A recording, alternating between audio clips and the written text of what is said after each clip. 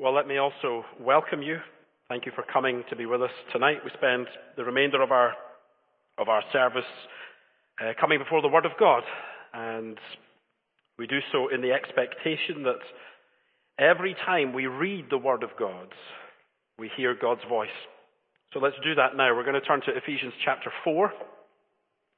And for the fifth time in quick succession in our evening service, we're going to read these verses from verse 1 down to verse 16.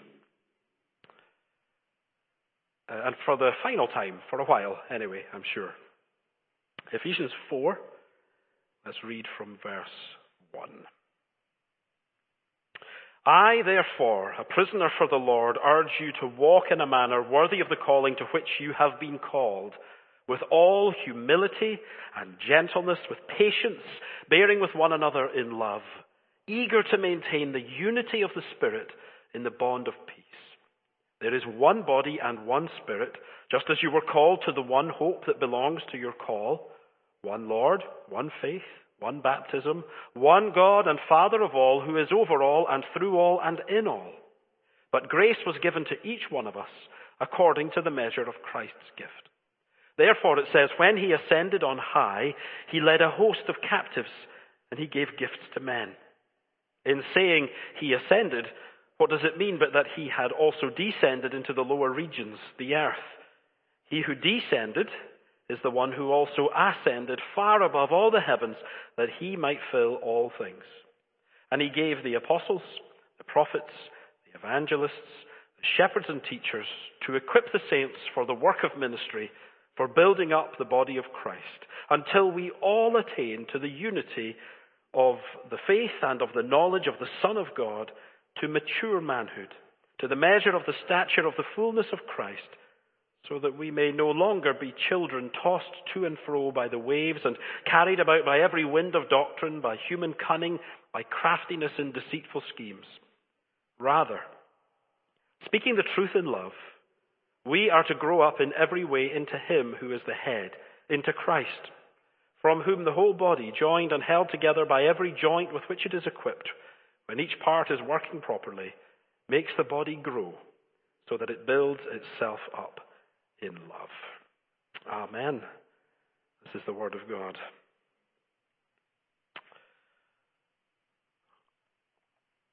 In 2012, the supermarket giant Tesco made an announcement.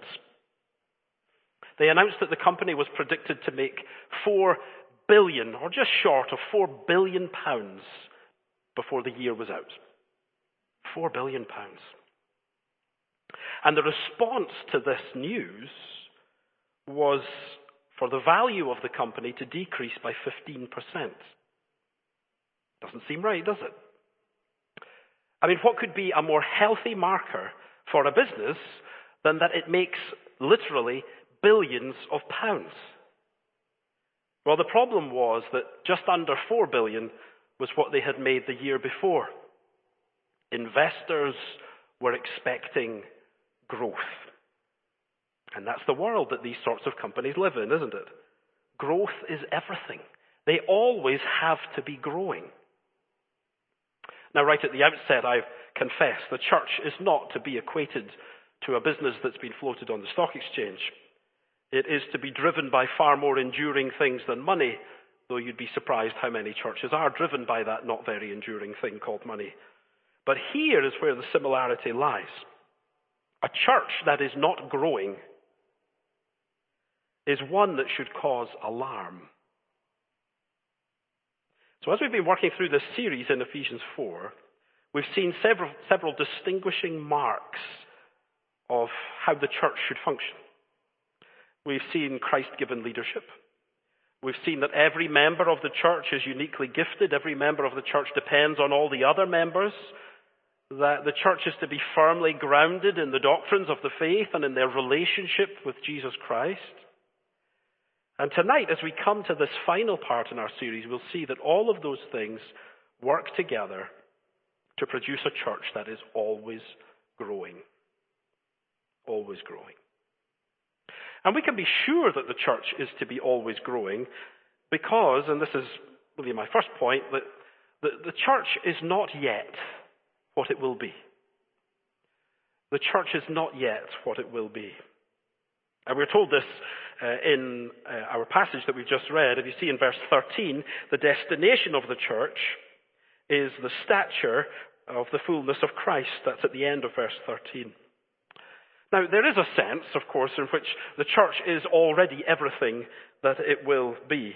It is the case that the church is the body of Christ, and it always will be. Christ is the head of the church. The union that the church has with our Savior is as secure and sure now as it ever will be. The church is God bringing together Jew and Gentile in Christ to form this one new man, as Paul put it in chapter 2 of this letter. In chapter 3, Paul tells us that the church, it is the manifold wisdom of God displayed to heavenly powers. But the point is that Paul says, yes, that is your status in Christ. This is the privileged position that the church has. Therefore, be the church. And how many times have we emphasized that as we've gone through Ephesians? This is how Paul builds up his argument. He says, this is the great privilege it is to be the church. Now be the church. So imagine somewhere like Ephesus, where this letter was sent. Paul enters that city, and you find in the book of Acts, Luke records for us there that as Paul normally did, he went and first of all he preached in the synagogues. You find there he was given 3 months before he had to withdraw from the synagogue, such was the opposition that was rising. And he went and preached in a public hall in the city, and we're told he did that for 2 years. No one was in any doubt what the gospel was. And a number of people became followers of Christ. Some were Jews, some were pagans who had even been engaged in witchcraft, and Luke records for us the story of how they burned their books of magic spells. This is the beauty of the gospel, though, isn't it? That people of all sorts of backgrounds, sinners of all shape and color, they are brought together to the same Savior. Together, they each trust that the Lord Jesus' life and death and resurrection was for them. And by faith, they trust in him and they become united to him. And in that moment that they do that, they become part of the church. All of the spiritual privileges of being the church belonged to them right there and then. Now, no doubt they would have times where they struggled to bridge the gap between Jew and Gentile. Nevertheless, their status was that they were one in Christ. They were the body of Christ, no doubt. He was their head. But you see, the church had to grow. It had to grow to visibly be what Christ has pronounced them to be. So I think if you were to look at the church in Ephesus during Paul's stay there, and then you were to go back and visit it a number of years later, I think those deep truths would be a little bit more obvious. Certainly more obvious than they were on day one. Because the church has been growing in maturity, progressing towards the stature of the fullness of Christ. I mean, that destination will not be finally reached until the day that Christ returns. But maybe think of it like this, like a married couple. On the day that they exchange their vows and all that, they enter into an unbreakable union. Right there and then, that union of marriage is as true as it will be on the last day before one of them dies. And it can be difficult to get used to. So on that first day, that union is real, but it can be difficult to work out the differences to make that union a reality. And that union is as real then as it will be 40 years later. And you'll know couples like this, that 40 years later, they've become so united that they actually end up looking like each other. I might even see some of that as I look out here today. When Paul wrote to the Philippian church, he reassured them with the confidence that he who began a good work in you, and that's you plural, will bring it to completion at the day of Jesus Christ. Or the way that Paul will go on to speak in Ephesians 5, when he addresses Husbands, in verse 25, husbands, love your wives as Christ loved the church and gave himself up for her, that he might sanctify her, having cleansed her by the washing of water with the word, so that he might present the church to himself in splendor, without spot or wrinkle or any such thing, that she might be holy and without blemish. Christ is sanctifying his church.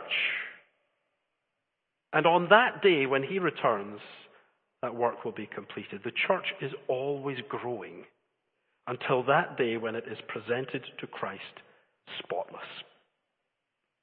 And I think the point of growth here, in particular in Ephesians 4, is not growth in numbers, though of course that is true as well. The church will always be growing in numbers till the day Christ returns.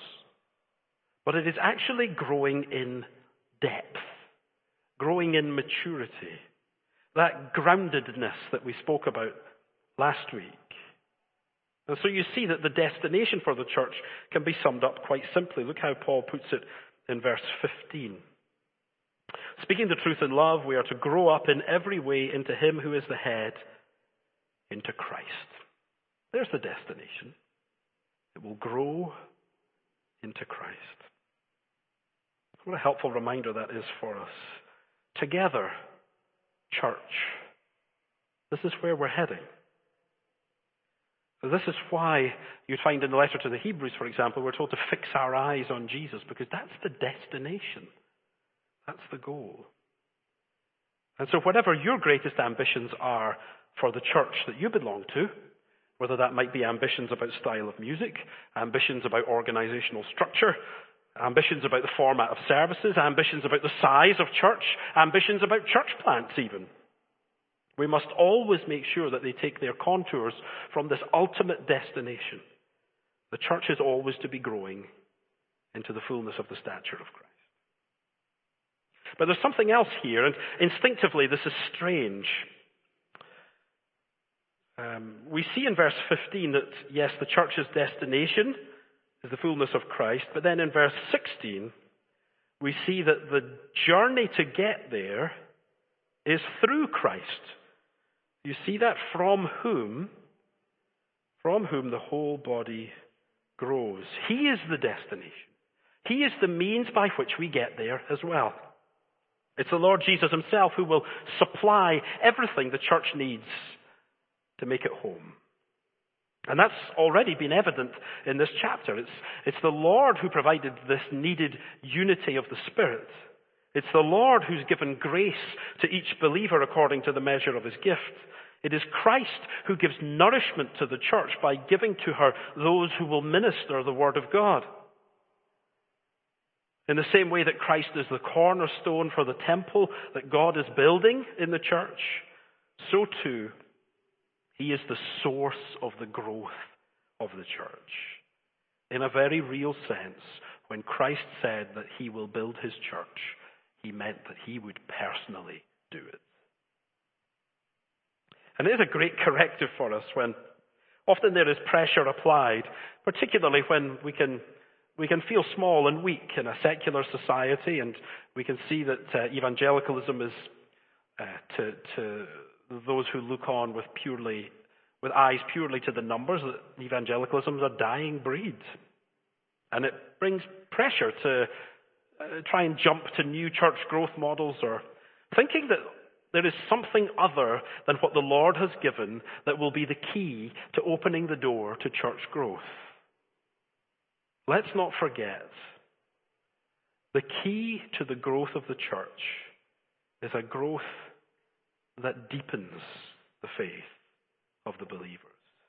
This is the focus of Paul's attention here. I mean, of course, Paul is committed to the work of outreach and evangelism, but there is a sense that actually when a church and when believers prioritize their depth, well, what inevitably comes from that is that we become more obedient to the commands of Christ. We become more committed to being a follower of Christ. And so when he tells us to go into all the world and to make disciples, then, you know, as our faith deepens, we take those sorts of challenges that bit more seriously. The growth here that Paul looks for is one where the church more and more reflects its status in Christ.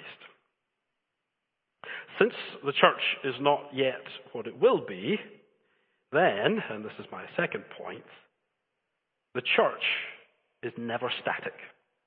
It is never static. And we see that in the church's design. Put simply, the body is designed for growth. That's what Paul emphasized for us in verse 16. And verse 16 really is a summary of almost all of what he's spoken about so far in this chapter, where he gives again this image of the body with its parts and its interconnectivity and the necessity of that for the body to grow. It's worth saying that, of course, Paul's not endeavoring to give us an anatomy lesson. Some people have tried to pick over the specifics of what he says, and they say things like, well, ligaments don't have any power. Why would he suggest that? And, all of these things which we're not supposed to take from this a strict description of the human body. But certainly I think he more than gets across his point. He says, how is the body made up? It's joined together, with its parts being held together by every joint with which it is equipped. Such is the design that when every part fulfills its role, the body grows. And we can relate to this. I think of how you see this in children especially. They grow, they get bigger, they get stronger. And it's not that they have to go to the gym and train to get stronger, do they? No, the body is designed to grow so that when all the parts are connected up properly, there are the appropriate levels of resistance inbuilt to cause the muscles and the bones to grow and strengthen. In the same sort of way, Paul tells us that the Lord has given the church everything that it needs for growth, so long as all the parts stay in the right place and do what they were designed to do. There's some discussion about whether we're to see a distinction between the parts of the body and the joints, or maybe if you've got the NIV it says ligaments, I think. It is possible, though only possible, that the joints is a reference to those gifted individuals in verse 11, the apostles, prophets, evangelists, shepherds and teachers. But whether he's being specific or not, the principle remains the same. The diversity of the body is required if the church is going to be the church. And this puts an additional responsibility on every Christian. Because in a sense, I could think, well, if I'm not that enthusiastic about my faith, if I'm not really fussed about playing my part in helping the body of Christ and serving the body of Christ, then who does that harm other than myself? Well, Paul tells us here that if you're thinking in those terms, you're forgetting about the nature of the church. The other members of the body are counting on you, and you need them. And in fact, the other members of the body are counting on you to help them, as well as the rest of the church, to grow into the fullness of the stature of Christ. So everyone is harmed when members of the body are dysfunctional, or even worse, when they're missing. Now, I realize that on Sunday evenings, there's a tendency to preach to the choir. So rather than ask if you are a dysfunctional part of the body, I want to ask a different question. Who's missing? Who is missing? Who has perhaps slipped off the radar, out of our view, to the periphery of church life somewhere? Who has left an empty seat and isn't filling one anywhere else? Because these are the implications. If we need every member, then here is a precious, precious ministry in the life of the church. It is one that seeks out those who have fallen away. It is one that builds up those who are beginning to be discouraged in their service for the Lord. Because it's those sorts of ministries that the growth of the church is counting on. And so because of these things, really the big application of this is clear, isn't it? Keep on growing. Keep on growing. This isn't the first time Paul has done this. You look in verse 15, he uses this deliberately inclusive language. Speaking the truth in love, we are to grow up in every way into him who is the head. Back in verse 14, he did the same thing about saying, we may no longer be children tossed to and fro by the waves. This always growing is something that the Apostle Paul saw himself being part of as well. Though he is an apostle, though he has received revelation from Christ, he too needs to keep on growing with his brothers and sisters. And this is all over the New Testament. I want to take a moment just to show you a couple of examples that stood out to me. The first example comes from Paul's letters to the Thessalonian church. So if you have a Bible, turn with me to 1 Thessalonians chapter 1. Paul had founded this church. You'd find that in Acts 17. And it seems that within a month he had to leave the city rather hastily. Such was the intensity of the opposition. And 1 Thessalonians is Paul's first letter back to this church. And as he does in his letters, he opens up with thanksgiving. So if you look at verse 2, what is he thankful for about this church? He says, "We give thanks to God always for all of you, constantly mentioning you in our prayers, remembering before our God and Father your work of faith and labor of love and steadfastness of hope in our Lord Jesus Christ." And the idea is, I think maybe if you have the NIV, it brings this out. The idea is he's thankful for their work inspired by their faith, for their labor inspired by their love. You get the idea? Their faith, their love, their hope were very evident in the church.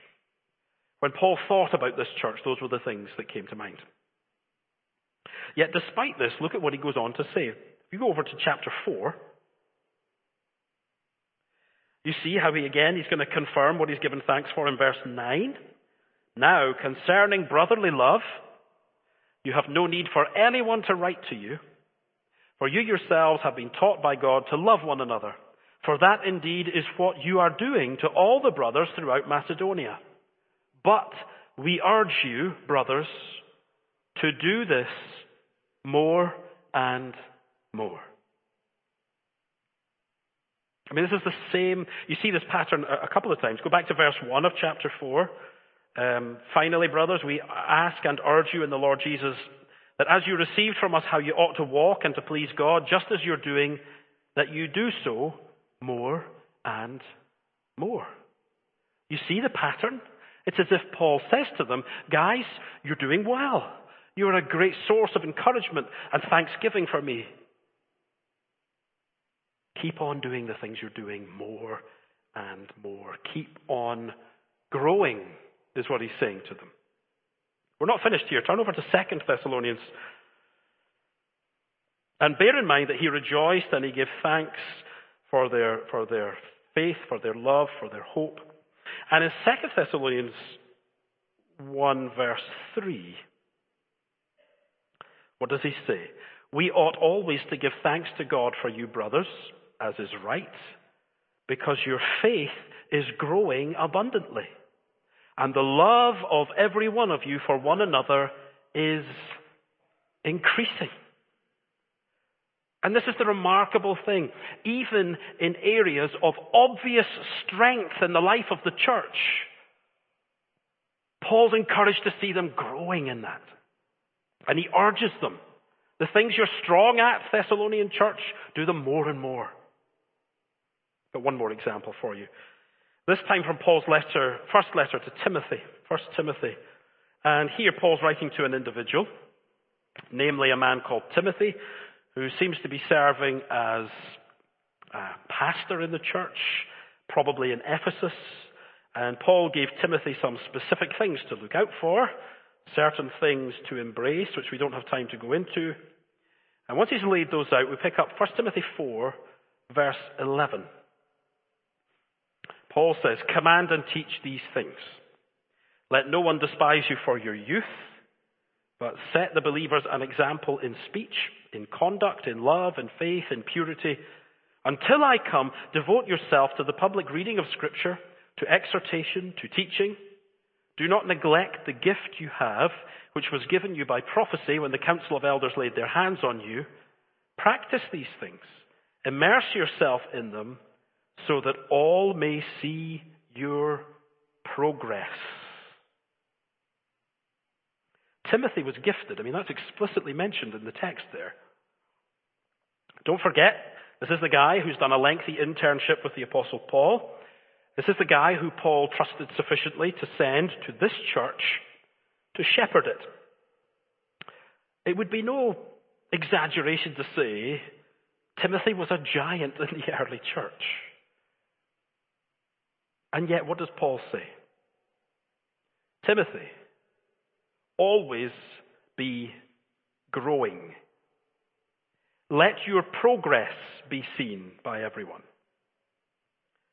And surely it is only as every member of the church takes this principle seriously that the whole church grows and will indeed always be growing. And I think the implications of this come to every one of us. It's the reminder that every one of us is always a work in progress until the day the Lord returns and completes our salvation. That is the case if you have been a Christian for 1 week or for 50 years. That applies if you are a teenager or if you're an elder in the church. The challenge is the same. Keep on growing. Growing in the gospel like we saw last week. Growing as you go deeper into the truths of the faith. Growing in your relationship with Christ, that as we hear the word of Christ, it brings this response of worship and obedience from us. But even more specifically, and perhaps especially in this context of the body of Christ and every member fulfilling its role to build up the body of Christ, there's a responsibility to keep on growing in the things that we're doing as we serve the body of Christ, to keep on developing, to become better equipped to use the gifts that Christ has given us, to make progress in using our gifts. So let's think of some examples. Maybe you're here tonight and you are a teacher in the church in some way, perhaps in Sunday school or in Sunday services or in BSF, some other setting. Here's the facts of the matter. However good and gifted you may be, however long you've been doing it, this challenge applies. Keep on growing. Don't settle. Keep making progress. And not just apply to teachers. There are ways for us in all our areas of service to grow and to develop. What are some of the ways we do that? Most fundamental of all is we learn from others, right? We learn from others. We seek out feedback from other individuals who we can trust. We go to training events because we don't think that we can't improve. This would apply in many other areas. Maybe you're a musician. There is a real value in making progress in how you play that instrument, in how you lead the church in that way. Maybe you chair services. Maybe you lead a Bible study group. Or maybe, as we've been hearing about today, there's that sense of feeling inadequate to share the gospel. The answer isn't just to throw our hands up and say, well, I'll never be good at that. It is to take seriously God's word and say, well, how do I make progress? And for one last time, Confident Christianity, 1st of June, is a day of helping us to make progress in how we share the gospel with others. Keep on growing is Paul's message here. That's the mark of a healthy church. It's always growing. Keep making progress. Be confident as we do that together, the church grows more and more into the fullness of the stature of Christ. Now, as I close, I want to make one final point. There's a phrase that bookends these 16 verses that we've spent 5/6 weeks considering. And that is the phrase, in love. You find it in verse 2 And you'll find it in verse 15 and in verse 16. In verse 2, Paul says, with all humility, walk in a manner worthy, with all humility and gentleness, with patience, bearing with one another in love. In verse 15, we're not to be like those who peddle false doctrine, who are motivated by deceitfulness.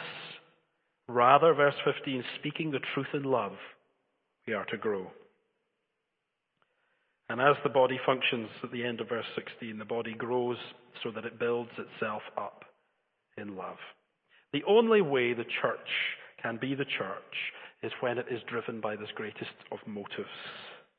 In particular, in how Christians relate to one another. If our service is not driven by a sense that the needs of others are more important than my needs, if it's not driven by the sense that I'm serving someone else rather than serving myself, then we've missed this mark. And it's possible to be very active in the local church, and for it not to be done in love. And we spent some time thinking about that 2 or 3 weeks ago. Our motives matter. For the church is most recognizably the church when it is evident how much Christ's followers love one another. It was the Lord Jesus himself who said that would be one of the chief identifying marks of his followers, wasn't it? By this shall all men know that you're my disciples, if you have love one for another. And so let us never miss this foundational way of how we look to others. And of course, we only love because we've first been loved by the Lord himself. I hope that this series has been an encouragement to you, above all, to show that a healthy church is not something that is out of the reach of God's people. Because we have the promises of God's word that Christ gives the church everything it needs for health and for growth. It's not found in programs, though many are helpful.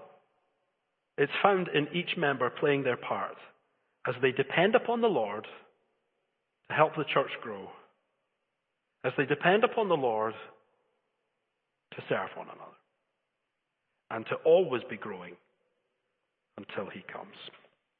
Let me pray. Father, we want to thank you for the church.